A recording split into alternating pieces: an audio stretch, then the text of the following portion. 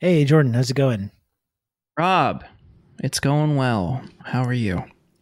It's going very well. Yeah. I'm excited actually. I'm excited. It's always really cool when we get to see one of our projects.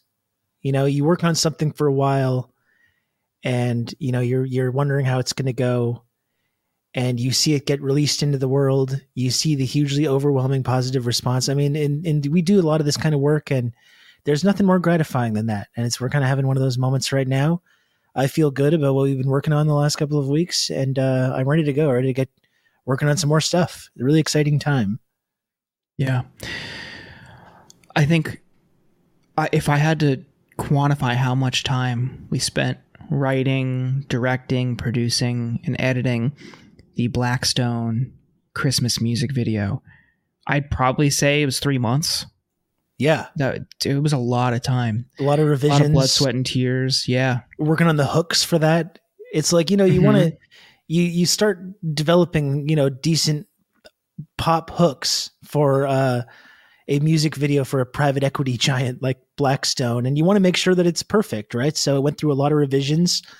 We had the from the demo version to the final release. Just really trying to just jam pack that with as much fist pumping hooks and drum sounds and synths in there as you can possibly fit in.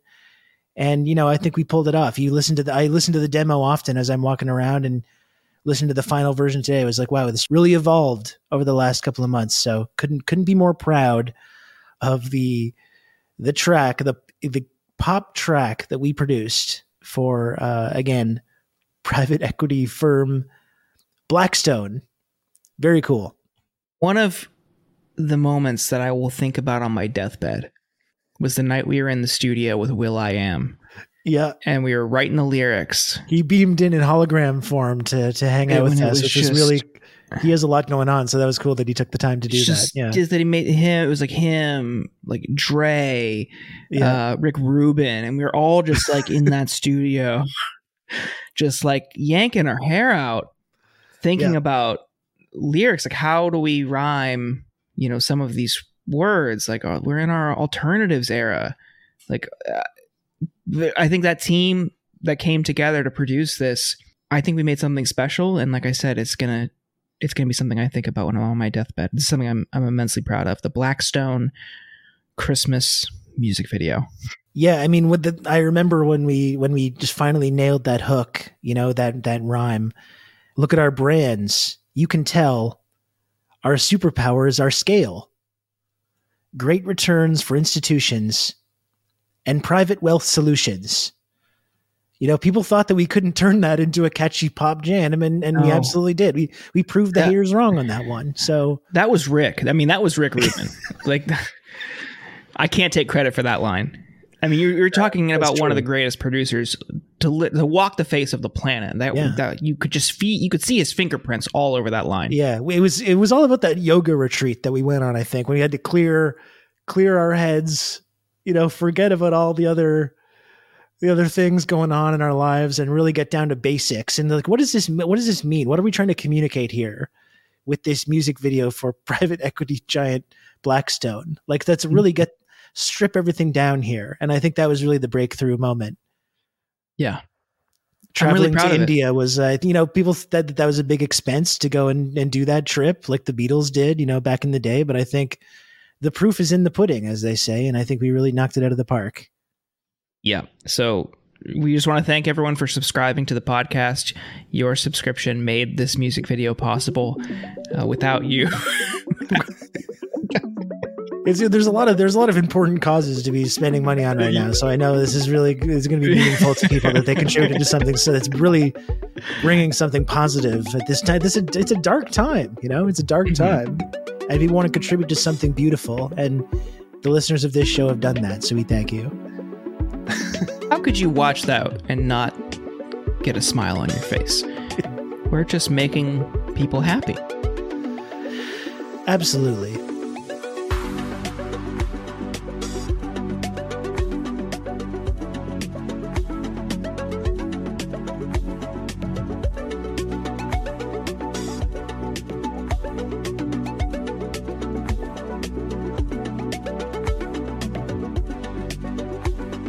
In all seriousness, in all honesty, like I hadn't heard this. You just sent this to me. I hadn't heard the BlackStone Christmas bop, and you sent it to me like as to we could joke around about it. And it is obviously very ridiculous, but I gotta say it is a genuine jam. Like it's catchy. Genuinely pretty good. I hate to say it. I would like to make fun of how bad it is, but the content is bad. But the way the platform, the way the content is delivered, they nailed it. Actually, I gotta tip my hat to them on this one. It's pretty fucking good. It is catchy, unfortunately. Yeah, but the music video itself is horrendous. It's like iMovie and cheap costume level bad. Yeah, but the song itself is really catchy, unfortunately. That will be stuck in my head. And it'll probably be stuck in yours once you hear it.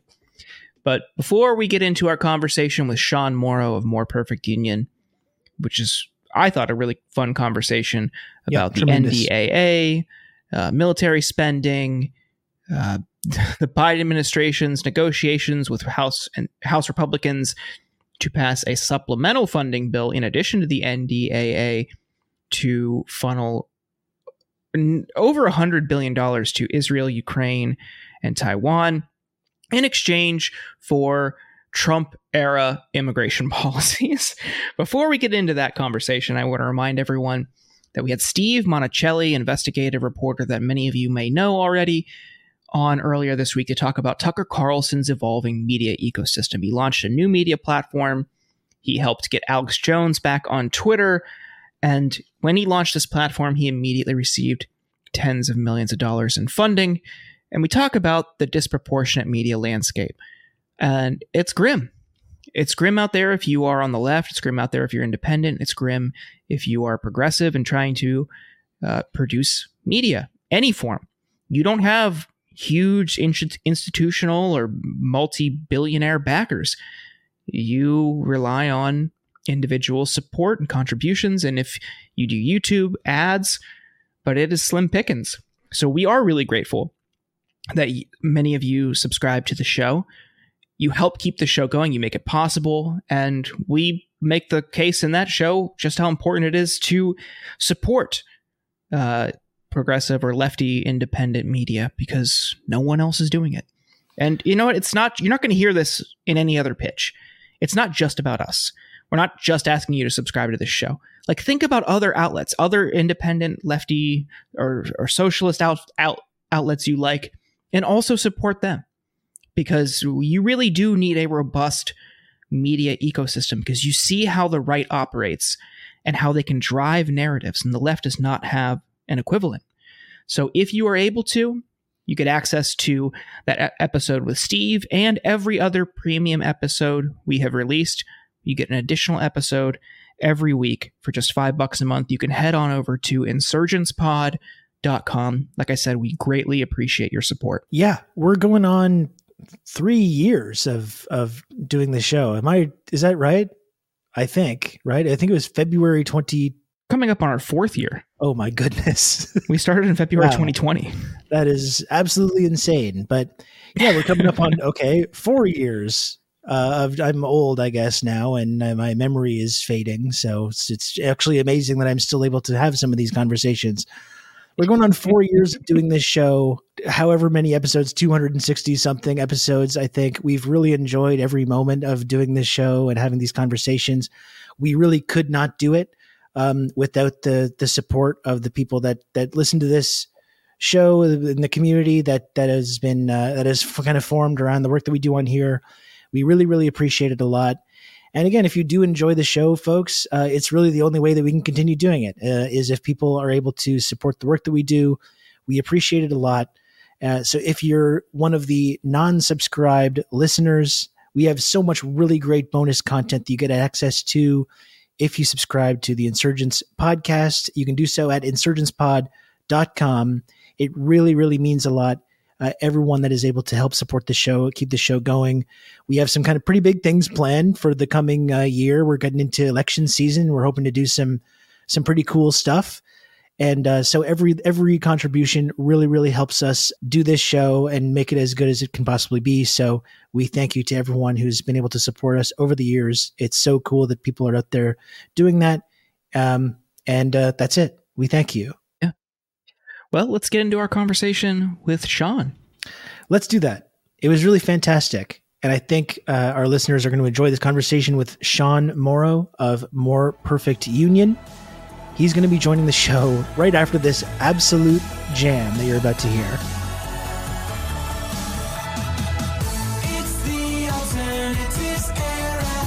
We buy assets, then we make them better. It's the alternatives era.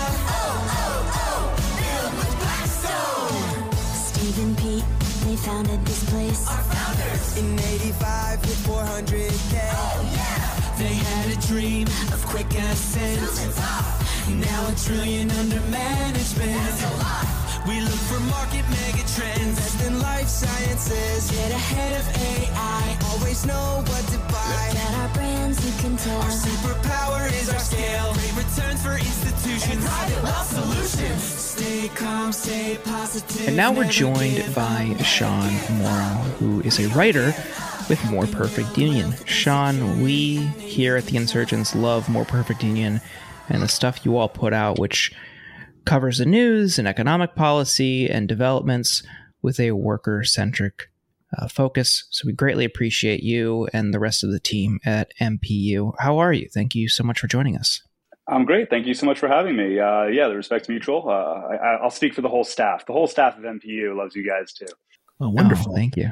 Even Rob. That's crazy. Yeah, wow. I snuck in there. Yeah.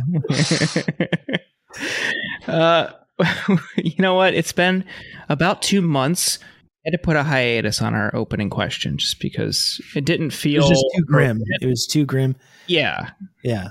And not that the state of things has gotten any better. No. I think we can find time to decompress through non-war related content and conversations. I actually think it's important. Personally, I had reached a breaking point, just consuming only war related news for far too long. So without further ado, Sean, we have to ask you the question that asterisk we ask all of our guests.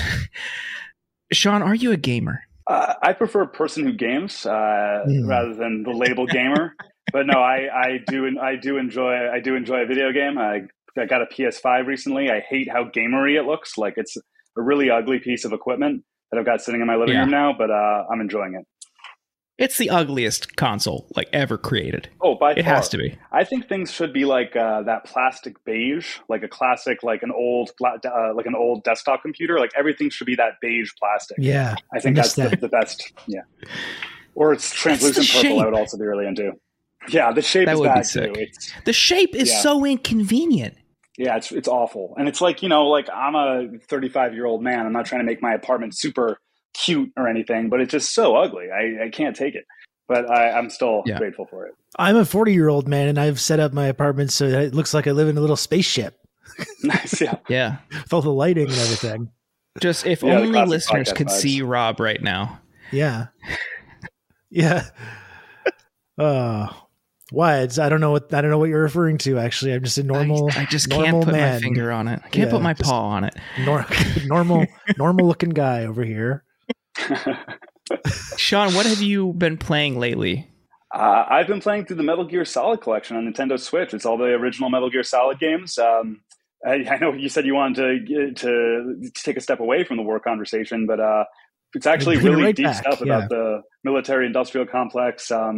Kojima was way ahead of his time with those games. Like the themes in some of those games are like an Adam Curtis documentary or something. They're really smart and really predictive of our modern era.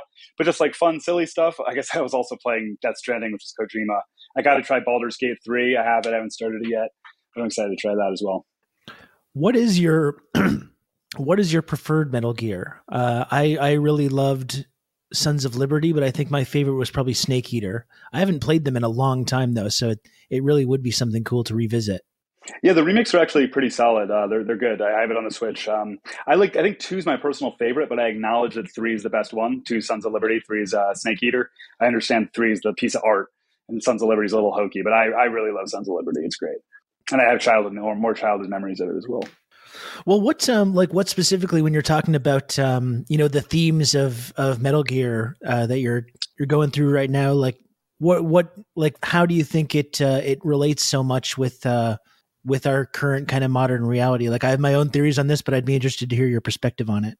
Yeah, absolutely. I mean, just starting war-wise, like the plot of the second one involves the villains kidnapping somebody who's crucially important to the military operation, and it's not the president or the president gets kidnapped later, but it's not the Secretary of Defense or anything. It's the head of a military contractor, a large military contractor, is who they kidnap for that influence, and the head of DARPA at the same time.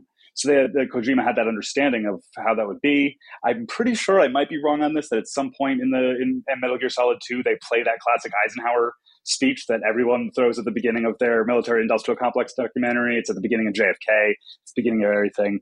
More thematically with the internet, it really the villain's evil scheme is to like manipulate information on the internet using a neural network of AI. And by not actually censoring things, but like changing the context of how we understand things. And it's like, that seems pretty much like how things are happening now. You said you also have theories? Yeah, I mean, I would need to revisit the games definitely, but I think you're right though that how forward thinking Kojima was, and it is really amazing revisiting some of these things through the kind of modern context. Definitely, I really did. I always really appreciated the kind of Vietnam era setting of Snake Eater and the Big Boss's defection to the Soviet Union and the kind of conflicting feelings that kind of represents, especially you as the player, where you're going through that epic kind of final battle with Big Boss and kind of tearing down this sort of black and white Cold War politics and understanding that there's these kinds of different shades of gray that are involved in that. I always thought that was really interesting and not really something you were seeing a lot in any kind of storytelling medium like at that time. Yeah, absolutely. At that time, it was something you were barely even seeing in like anything like big budget, like a movie. And then you haven't really seen it in video games again until something like Disco Elysium or something like that. That's really having smart political, like nuanced political conversation. I mentioned this when Hegelbon was on to talk about his book, and there was a chapter on Metal Gear Solid. That is a franchise that I have never played. And I know I should, and I know I would enjoy it, but I just never got around to doing it. But maybe this is the year. Maybe one of my New Year's resolutions will be to play through the Metal Gear Solid series. At least the first 3. The first 3 are good. And you can play it like a week or two to play all of them. The first one I think is really interesting, just not only on the political level, but just kind of as it sort of redefined like what you could do in a game, and kind of these moments where there's kind of a wink at the player and this kind of breaking of the fourth wall. It was so different from anything that had been released at that time. I'm thinking of the fight with was Psycho Mantis, when Psycho Mantis is reading your memory card on your PlayStation and referencing all different games that you played, and you have to unplug the controller and plug it back in. Like that really was such a really unique way to kind of completely kind of change this whole paradigm of what a game could be and what it could feel like. Was just so cool, even though that's the one that I probably haven't played in the longest time, but it's truly amazing how both forward thinking those games were, both politically and in storytelling terms, but also just in terms of sort of this redefinition of what it meant to play a video game in the first place. Absolutely, yeah. Kojima is really, really ahead of his time, and he knows it. That's why he acts like a kooky auteur. But I saw I saw A24 is adapting Death Stranding into a film, I believe. Is that? Yeah. I thought that was just. And he's been meeting with like Timothy Chalamet and stuff like that. Who knows what he's up to? I never played that. Is that worthwhile? I just started it. It's plotting. It's long. It's a lot of cutscenes. It's a lot of cutscenes. A lot of cutscenes and a lot of Holland boxes across ruined America. Yeah. And you're just Norman Reedus in full motion capture for just 50 hours.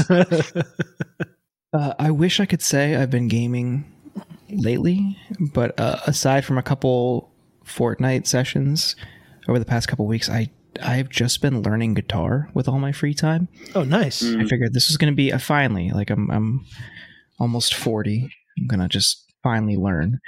and I've been learning all the basic like riffs, like Crazy Train and Carry On Wayward Son. And I started looking at tabs and I realized, is there a more simple band that reached the level of success that AC/DC did? Yeah. It's just every fucking song is like a couple power chords, maybe a couple riffs, and a 4/4 beat. It's just so fucking redundant. It's beautiful. I mean, it shows though, like how much variation you can have off these very, very simple ideas, you know? Yeah, and it's like, sure. it's simple in terms of like the songwriting and the structure and all like that. But it's like, if it was that easy to write that many iconic, memorable songs, everyone would do it, you know? But it's like, when you have to be, Sure. you have to approach things with a certain level of musical genius, even when you are doing something that's so incredibly simplistic, to be able to just churn out hit after hit after hit of these iconic riffs and songs and hooks. I mean, I think that's the beauty of music, actually, is how simple that it sometimes can be, but how much how much variation there can be with these very, very simple ideas. Yeah. Another one, Smells Like Teen Spirit, was another one that has a really easy riff, but that song is phenomenal. Like the whole album is phenomenal, but like I just found that this is one of the most iconic songs ever, and it's incredibly easy to learn. I couldn't believe it. I'm learning so much. Good. Also, that my fingers aren't very flexible. Learning that a lot. That's all comes from like muscle memory. It's just that's a matter of repetition. I guess this would be my advice to you as a veteran guitar player, and any listeners that might be thinking about picking up the instrument, is that I think when you start to learn, you kind of hit a point where you're just like, my fingers just don't work. It just doesn't. I can't bend them. I can't stretch them. That's when a lot of people give up. But really, it's just a matter of continuing to push through that and continuing to just play and practice, and eventually your muscles in your hand just change, and all these things that are impossible at first eventually kind of become effortless. So you got to push through that time. That's when most people give it up. You got to keep going. Yeah, I just practiced scales for like several hours this week, and now I'm realizing like, oh, what I thought was hard a week ago is really easy right now. It's crazy. It's crazy what your body can just learn. This sounds so silly, but like instruments were designed to be played, you know, and like people think like, oh, I'm not ever going to be able to do that. But it's like, no, it was made for you to play it. The same is true of like very difficult video games, like a Dark Souls or something. It was designed to be beaten, but you think it's too hard for you. And realizing that has helped me with a lot of stuff, like learning complicated software or figuring out how to like do a FOIA. It's like, oh, well, no, that's actually designed to be very complicated on purpose. But you know what I'm saying? Like there's things are designed to be done. Yeah. These things are designed to, like Final Cut or Adobe Premiere is designed to be used. So you shouldn't think of it as difficult. It's made by somebody for you to use it. We're unlocking the year of learning here at The Insurgents. We expect every listener to pick up a new, what seems to be challenging hobby going into the new year. What will yours be, Sean? I'm all about. I just happened to see this. The oral hygiene. I just got a electric toothbrush. He's gonna master really toothbrushing. I'm gonna master brushing my teeth, and just like, you know, for your general health, I found out like how bad the plaque and stuff can be for everything. So that's my big thing. I want to learn how to take care of myself generally. I recommend a water flosser if you don't have one of those. Those are great. Yeah, I was never been a big flosser, and that's made that whole process a lot more streamlined. You can fill it with a little, it's just like a high pressure water thing. Exactly. And you fill it, the hack on this is you fill it like 1/10 of the way with a little mouthwash. So you get a little minty freshness as well. I recommend that. Interesting. Yeah. All right. It's like a mouth bidet. Yeah, a little bit. I don't know if I would frame it like that, but yeah. Sure. I like it. Yeah, no, in terms of my New Year's self-improvement measures, I don't know, because last year, I've like, as you see on the bookshelf behind me, I got a whole bunch of books, many of which I have not read. And I said, you know what, this year I'm going to start putting a dent into these books that I've not read, and didn't quite get to the goal that I laid out for myself. So I don't know. I feel a little bit bad about it, actually. I guess I'm just going to renew that and try and see if I can do some more this year, try and make it through some of these things, you know, just to evolve from just having the books so people think that I'm smart to actually maybe becoming smart at one point as well. That would be kind of nice as well, you know? Not having to commute anymore killed my book reading. Like I used to read like probably like a book a week back in the day. And I think all pandemic, I've read like 15 or 20 books total, which is terrible. Like, it's crazy. It feels awful. It's hard to just like sit down in your house and sit down and choose to read a book over all the other things you could be doing. Right. Yeah. I had a job for a little bit when I was living in DC where I had about a 40-minute metro ride, and I would just get a chapter or two or done each direction and was cranking out books, and had the same experience once I started working from home. But I got on Audible, and this is not an endorsement of Amazon or Audible, but that's just the platform I've used. But just audiobooks in general. Also, Libby is great. I mean, check with your local library if you're not an audiobook person but want to be. A lot of libraries have audiobook options through this app called Libby, which is great. But now I just listen on like 1.7 speed, and I'm zooming through books. Ryan Grimm's new book. Have either of you checked that out yet? It's a really fun read or listen.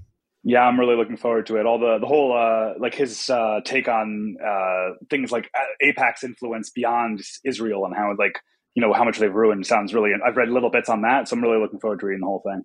Really great timing on that book. It's really, really important. Yeah, it shines a light on that whole DC influence operation, which, of course, as we know, criticizing is anti-Semitic. So hate to see Ryan canceled, but it is what it is. It's got to be done. Well, Sean, we've got you here today because Congress passed the National Defense Authorization Act.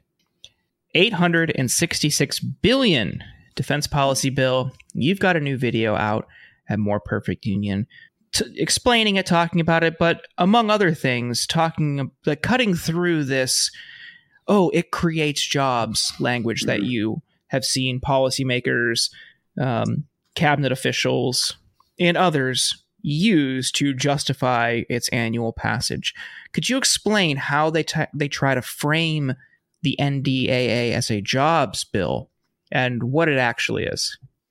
Yeah, absolutely. So the argument that war makes jobs or defense spending makes jobs has existed since World War II as a major argument, and it's been around before that less majorly. And after World War II was true. The way that we invested in things did create a lot of jobs and did create a lot of economic opportunity for people. But that lesson has been pointed to after that for defense spending that is less of a, something that most Americans would agree with. You see it popping up in arguments for the Cold War, as early as like the 50s. There's NSC 68, this document written by a bunch of written by a bunch of state and Department of Defense guys, but influenced by the then new defense industry. And they say, point to the jobs that came out of World War II as a reason for spending all of this money. If you look at today, I think it was Politico that reported that Biden was requesting that lawmakers on both sides of the aisle point to the jobs angle, say, this will create jobs. The companies themselves have done this as well.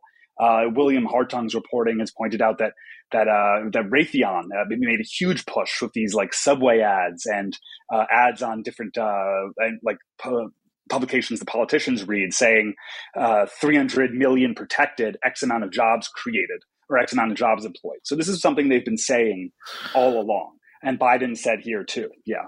On the ads thing, that's something, after having lived in DC for 10 years, the metro ads that you would see the defense contractors place and where they place them was so interesting. Mm-hmm.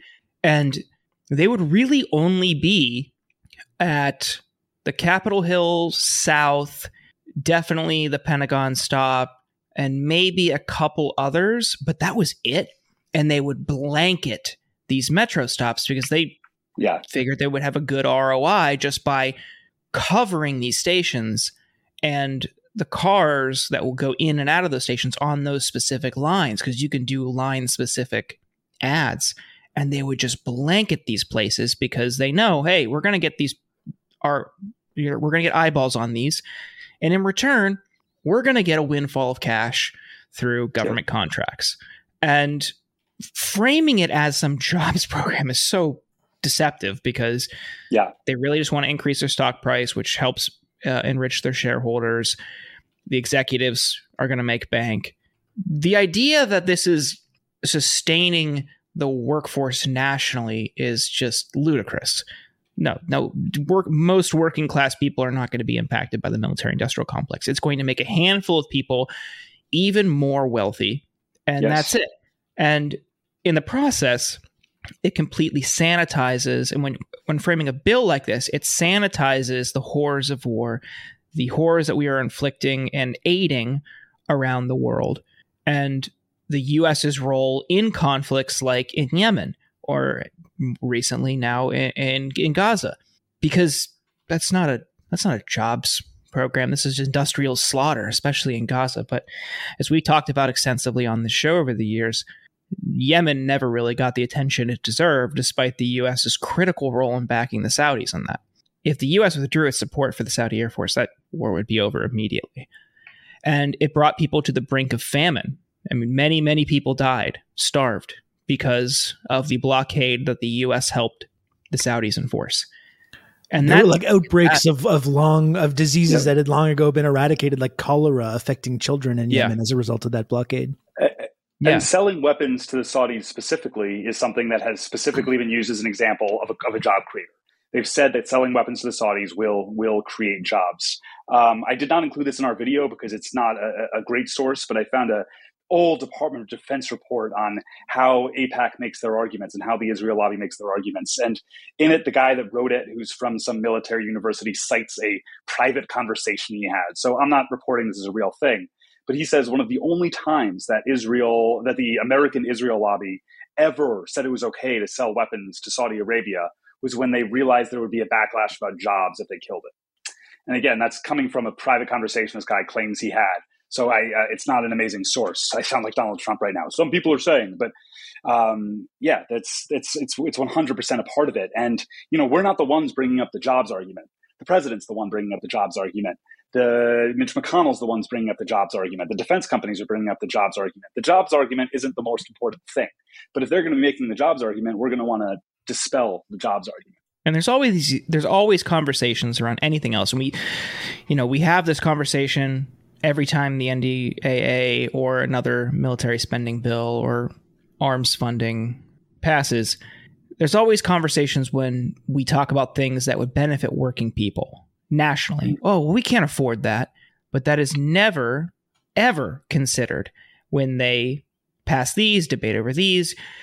Even when the president releases his budget proposal, it's never considered. Now we're getting close to $1 trillion annual spend on defense, and no fiscal conservative, nobody who's a budget hawk is ever going to raise the prospect of fiscal responsibility. It's only when something could benefit working people, someone who doesn't have a strong lobbying arm backing them up, and a group of people who do not have billions of dollars to spread throughout party apparatuses and through campaigns.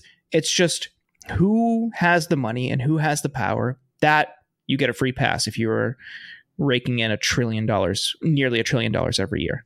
This is also coming on the heels, I should point out, above the Pentagon failing an audit for the 6th year in a row, a story that was just released November 15th. Like, it's just insane. Like, we've talked about some of the massive fraud that's been, like, the small vestiges of this story have really been uncovered about the kind of fraud that's going on and the incompetence. So it really is just incredible the way that there's just this never-ending money printing machine just going directly to these defense contractors, no matter what they actually produce, no matter what the geopolitical situation is. Like, we've seen the withdrawal from Afghanistan, which you would think would decrease the defense budget rather than increase it, but it seems to have had the opposite effect. It's truly amazing, how this just is just when you look at the United States government, the way this just gets whisked right through with no real debate or no real outcry. No one's on the news talking about what it's going to mean for inflation or talking about how it's going to get funded. It's honestly insane the way that this is just pretty much just a normal part of the way the United States government functions. It's just assumed that it's okay. It's assumed that, and the argument that it somehow helps the economy is a huge part of it. But even if you're looking at like the rest of the S&P, doesn't go up when the defense budget goes up. The profits of the defense companies go up. Those stocks go up, sure, but the rest of the S&P entirely is not going up, and they're not creating jobs. Like after I had to pull up this fact, but after Lockheed Martin got $13 billion more in a 10-year period, they cut tens of thousands of jobs in that same time period. So that means more money and fewer jobs. It's just a complete bullshit. It's just complete bullshit. It's a total lie. If you look at Sarah Huckabee Sanders, she was so proud of this new big plant that she's building. I think it's Raytheon and Rafael, which is an Israeli arms company, tens of millions of dollars. And at the end of this press conference, she goes, that is creating 30 jobs. 30. When I was just watching that press conference, kind of like typing up something else, had it in my ear, and I did a spit take like in a cartoon when she said 30 jobs. It's insane. Well, how many are kids though? How many of those jobs are going to be filled by children? It's good. That's good. That's a good internship for a couple of kids down in Arkansas. Yeah, screwing the fin on like a missile or something. Yeah. Yeah. So this is connected. I believe sorry. Go ahead, John. During World War II, I'm not sure if this was defense plants or if it was his normal car plants. Henry Ford did hire little people for jobs in these big manufacturing plants because they could do things that other people couldn't. And he was considered a good thing at the time for like giving them jobs. Willy Wonka-ass industrialist. Yeah. Well, he at the time also said that no one should make a profit off of weapons of war, and he's one of the most ruthless, anti-Semitic, racist people of all time. And even he understood that people shouldn't be making profit off of weapons. He was like, no one should be making profit off of this stuff. We'll do it at cost, which was probably a lie. But Jesus Christ, he said that in between writing love letters to Hitler. Because he was also selling weapons to them too. So yeah, exactly. He was playing both sides. Yeah. It was just Ford v. Ford the whole time. Yeah, exactly. So I mean, this is kind of tangentially related to this, but now we see this effort on the part of the Biden administration to drum up more funding for the war in Ukraine, which it seems at this point everyone recognizes is not going to lead to the Russians being expelled and from the eastern parts of Ukraine where the territory they now hold. It seems like there's almost like an understanding or a close to being an admission of that was never really a realistic goal that was going to happen. And we can debate about, whether that's what that means or, but that's just kind of the reality of it. But now they're trying to still pass a kind of last ditch aid package. And I see that Biden has now signaled that they're open to making even more draconian reactionary immigration policies to appease these conservatives in the U.S. government to pass this package, which again we've talked about on this show a lot, how Biden's immigration policies are maybe with the cruelty knob ever so slightly turned down, more or less identical to Trump's. And it's truly amazing at this time now that they're willing to go even farther on that, and even to allowing the possibility of instituting even more horrific immigration policies in order to pass yet another massive funding bill to go to Ukraine, which they almost universally recognize isn't going to actually achieve the objectives that they always said it was going to achieve. And, it's just yet another example of the ways that the Biden administration has been completely willing to jettison every single major issue that is appealing to progressives and young people especially. And again, they're looking around at these poll numbers that they're seeing right now and scratching their heads and wondering why that's going on. But I mean, it shouldn't really be a surprise to anyone at this point when we see these kind of priorities in action. Yeah, it's like it's the genocide, Joe. That's why the poll numbers are going down. That's what people aren't happy about. And we're sending all this money to Ukraine, and even if you do think the answer to this problem is to arm the Ukrainians to the teeth, they're not doing that, because there's a New York Times report that a lot of the stuff that we're spending money on just isn't getting there in time, or they're sending them old broken shit. So they're not even getting the stuff that they're paying or that we're paying for. And like we bargained to be able to do that. We gave away the humanity of refugees and people trying to enter this country for whatever reason. We gave away their humanity to give a bunch of broken weapons to the Ukrainians. It's insane. Yeah. And on Tuesday, Zelensky told senators that Ukraine is considering conscription of men over 40 to bolster frontline troops. This is according to Senator Wicker, and this was reported out by Eric Wasson of Bloomberg. But think about that. And think about that within the context of the progressives' attempt to push for diplomacy. Do you remember that letter? Just saying, hey, yes, diplomacy should also be a factor in any negotiations and any conversations we have, because prolonging this conflict only is going to lead to more Ukrainians dying.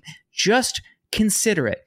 And they were browbeaten into submission for even suggesting that they also consider diplomacy. Nowhere in that letter did it say cut off all funding, stop supporting Ukraine entirely. It was just, hey, this should also be a piece of the pie. And that's it. And it shows just how this bloodthirsty, war-hungry fervor can just dominate the conversation in DC. And now we're at a point where Biden wants to send and this would also benefit Israel and Taiwan, in addition to Ukraine, but $100 billion in addition to the NDAA. Yep. And in exchange for getting that passed, he's going to implement the same immigration policies that he spent his campaign using as a contrast to Trump, calling them inhumane, calling them cruel.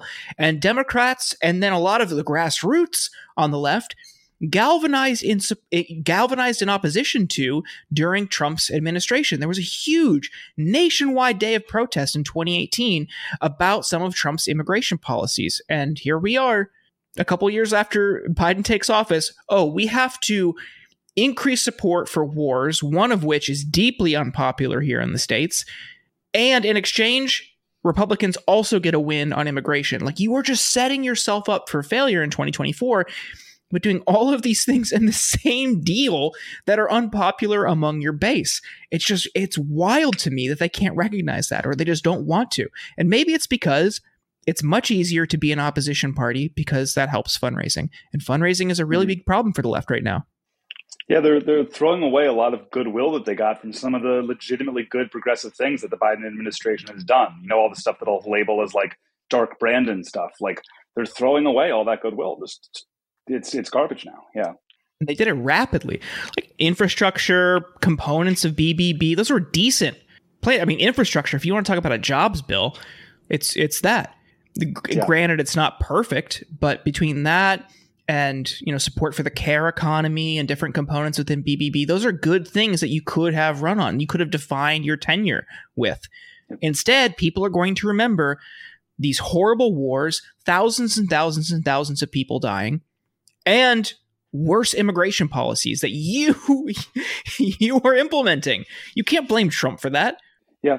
And there's like data that shows, like with regards to investing in infrastructure, that from the Cost of War Institute at I believe at Brown University, one of the Ivies, it says if you put the same amount of money that we're putting into defense, into green jobs or healthcare, education, you create far more jobs. And it's not because they're lower paid or anything like that. It's because less of a cut is going to investors and to executives. So it's really just it's a transfer of wealth. It really is a transfer of wealth, and it's transfer of wealth that we are committing human rights abuses in exchange to get to do.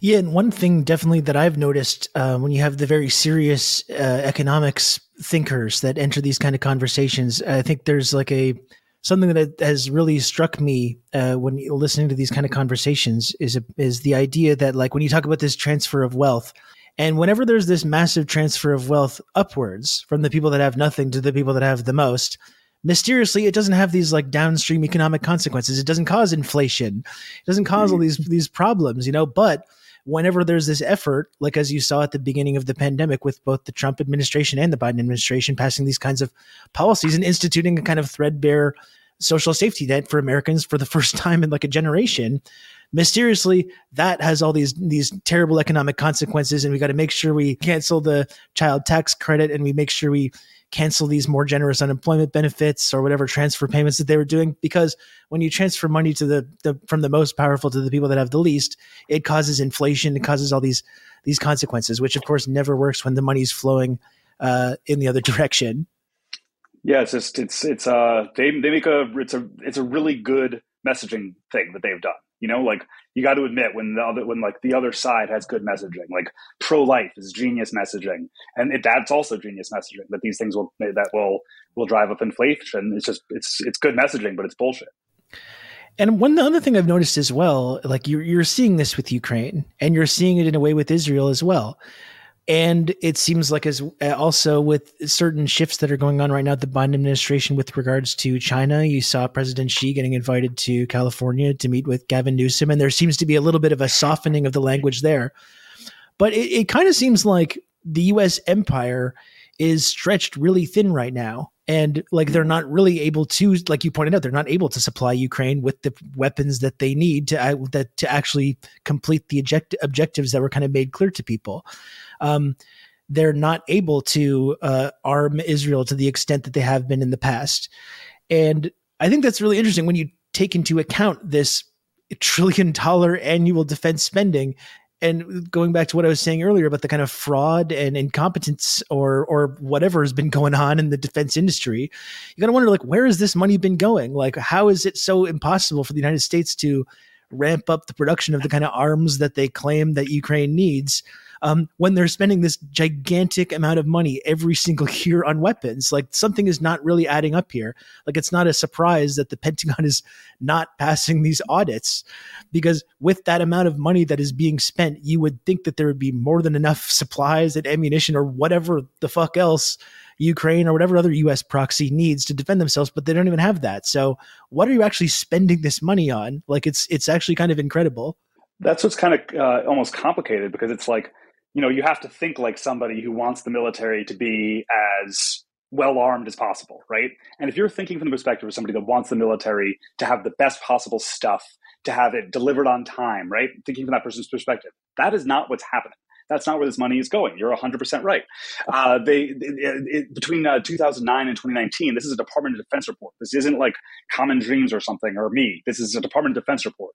Margins on all defense companies are far up. So they're making more of a profit on each individual product, but that none of that is going towards new technology. R&D is all way down.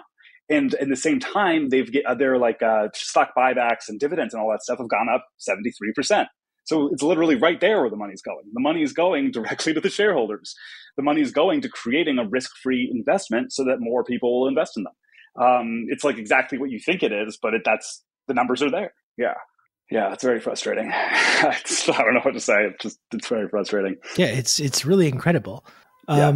Like, considering the ways that, like, when you hear the media or people in politics talk about the budget of the United States, and they say you got to think about it like a family budget. Like, if this was a fucking family budget, this family would be absolutely out of a home. They'd be bankrupt. They would have nothing. Like, it's like that drill tweet about spending $10,000 on candles or whatever it is. In addition to all the rent and food and electricity and all this stuff. Like, the United States government and people like its representatives lecture working class people about how they need to tighten their belt, and the way that's the reason we can't have any kind of a social safety net. We can't have enhanced unemployment. We can't have welfare. You can't eliminate student debt. You know, it's just, it wouldn't be economically prudent. You know, we have to think of the economy in this way. But then when you look at the way that they actually spend money and allocate resources, it's absolutely insane. And I think that's the really disgusting thing about the way that they talk to working class people about who are struggling to get by right now. When that's where you see what the United States government's priorities are. It's really preposterous, and it's no wonder why people are starting to just completely reject this kind of this message. When people from the Joe Biden administration or its representatives are saying like, no, actually the economy is really good, and you're wrong for thinking it's bad. Like, you're wrong if you think that you're struggling to get by, or that it's more difficult to afford a home, or groceries have gone up, or whatever it is. No, you're wrong. It's actually really good. If you look at this chart in this line, things are actually going very, very well. That's Bidenomics, and completely ignoring the actual experiences that people are having. It's really not surprising. I think that people are are a little bit turned off by this kind of lecturing from these kinds of like liberal stewards of the economy. You brought up that classic drill tweet, and the way I think of it is like, he's saying he's spending $10,000 on candles, but the way it's working here is like we're spending $10,000 on candles, but we're getting like 5 candles and then giving $9,990 to Stephen A. Schwartz. You know what I mean? It's like it's we're not even getting the candles. So it's, you're 100% right. And then they're telling you that it's like inflation, like, the prices of eggs is up is from inflation, but that's not the case. Yeah. It's also important to look at the NDAA when we talk about it as a jobs plan. There's an increase of 5.2% for pay for people in the military. And that is the only raise that you're going to see, other than raises for themselves, of course. That's the only raise you're going to see members of Congress support. And then when you think about, things like the signing bonuses that you can get when you enlist, on top of all of the other benefits, juxtaposed with how unstable economic conditions are for working people in this country, it seems transparent to me that they are just trying to funnel as many people as they can into the military. And the only place you're going to get stability, the only place you're going to get free college, the only place you're going to get guaranteed health care, all this other stuff, at least for the first few to several years of your adult life, really the only guaranteed place is that. Everything else is you're on your own if you find it good. And I was looking at the ads last year for how they market the different branches to people on Facebook for these signing bonuses and different things. And like the military was just running huge ads, big bold letters, or I guess in this case numbers, $50,000. You join the Army right now. And they had these ads running all over the country. And then I was looking at the navies, and if you enlisted and became an explosive ordnance maintenance technician, basically it's a hurt locker, you just want to go in and deal with bombs, you can get a signing bonus of up to $110,000, which is insane. But like, hey, you want to put your life on the line? Here's how you can get 6 figures. Everything else, you're screwed. Yeah, that's appalling, and it's I feel like a lot of people on the left are like, I don't want to say have disrespect for like the troops, but I understand how somebody can get wrapped into that. I think we all kind of understand how somebody can get wrapped into that. Like I feel much differently about how I feel about somebody in the military than I do a cop, for example. It seems like, Well, it's interesting how in a military without a draft, it actually kind of acts as a de facto draft when you take away economic opportunities from people until that's the only path that's left for people to be able to kind of build some kind of an income or create some kind of a future for themselves. You don't need to have a draft when you kind of have all the levers of the economy steering people into that direction, into this funnel, So it is pretty insidious the way that works. Yeah, absolutely. Yeah. And there was, when the student loans was, sorry, go on. Oh yeah, when student loan forgiveness was shot down, there was some senator or congressman, I forget who it was, and I could try to look it up, but who said like, if we forgive student loans, then nobody's going to join the military anymore. And that's like at More Perfect Union, we call that the oh my God, he admitted moments, like that thing from I Think You Should Leave. Like it's he just said it. He said that's what will happen. So they know it's not. This isn't a conspiracy theory. This isn't 3 dudes talking about leftist politics, coming up with what we think is the truth. They've admitted it. They say these things. Yeah, that was Representative Jim Banks, who, thank you, I believe, God, I can't remember, but I'm almost certain Jim Banks's communications director was at that point Tucker Carlson's son.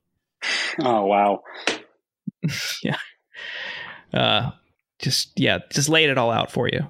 I did not know that. That's a nice little nepotism hire. Yeah. Well, he worked his way up. First, he got an internship in the Trump White House, and then he earned his role in Congress as a communications director fresh out of college. That's just, that's a meritocracy if I've ever seen one. Yeah, 100%. Yeah, just Tucker Carlson's son, straight to the top. Well, Sean, we want to thank you for your time. Thank you for joining us. Where can people follow you and find more of your work? Check out More Perfect Union on all social channels. My favorite's YouTube. Search us on YouTube. I'm on Twitter at SNMRRW. I think I'm on Blue Sky and Threads too, but I forget to check those all the time. Thank you guys so much for having me. I've long time listener, first time guest, so happy to be here. Wonderful. Thanks so much for joining us. Welcome back anytime. Thanks a lot, guys.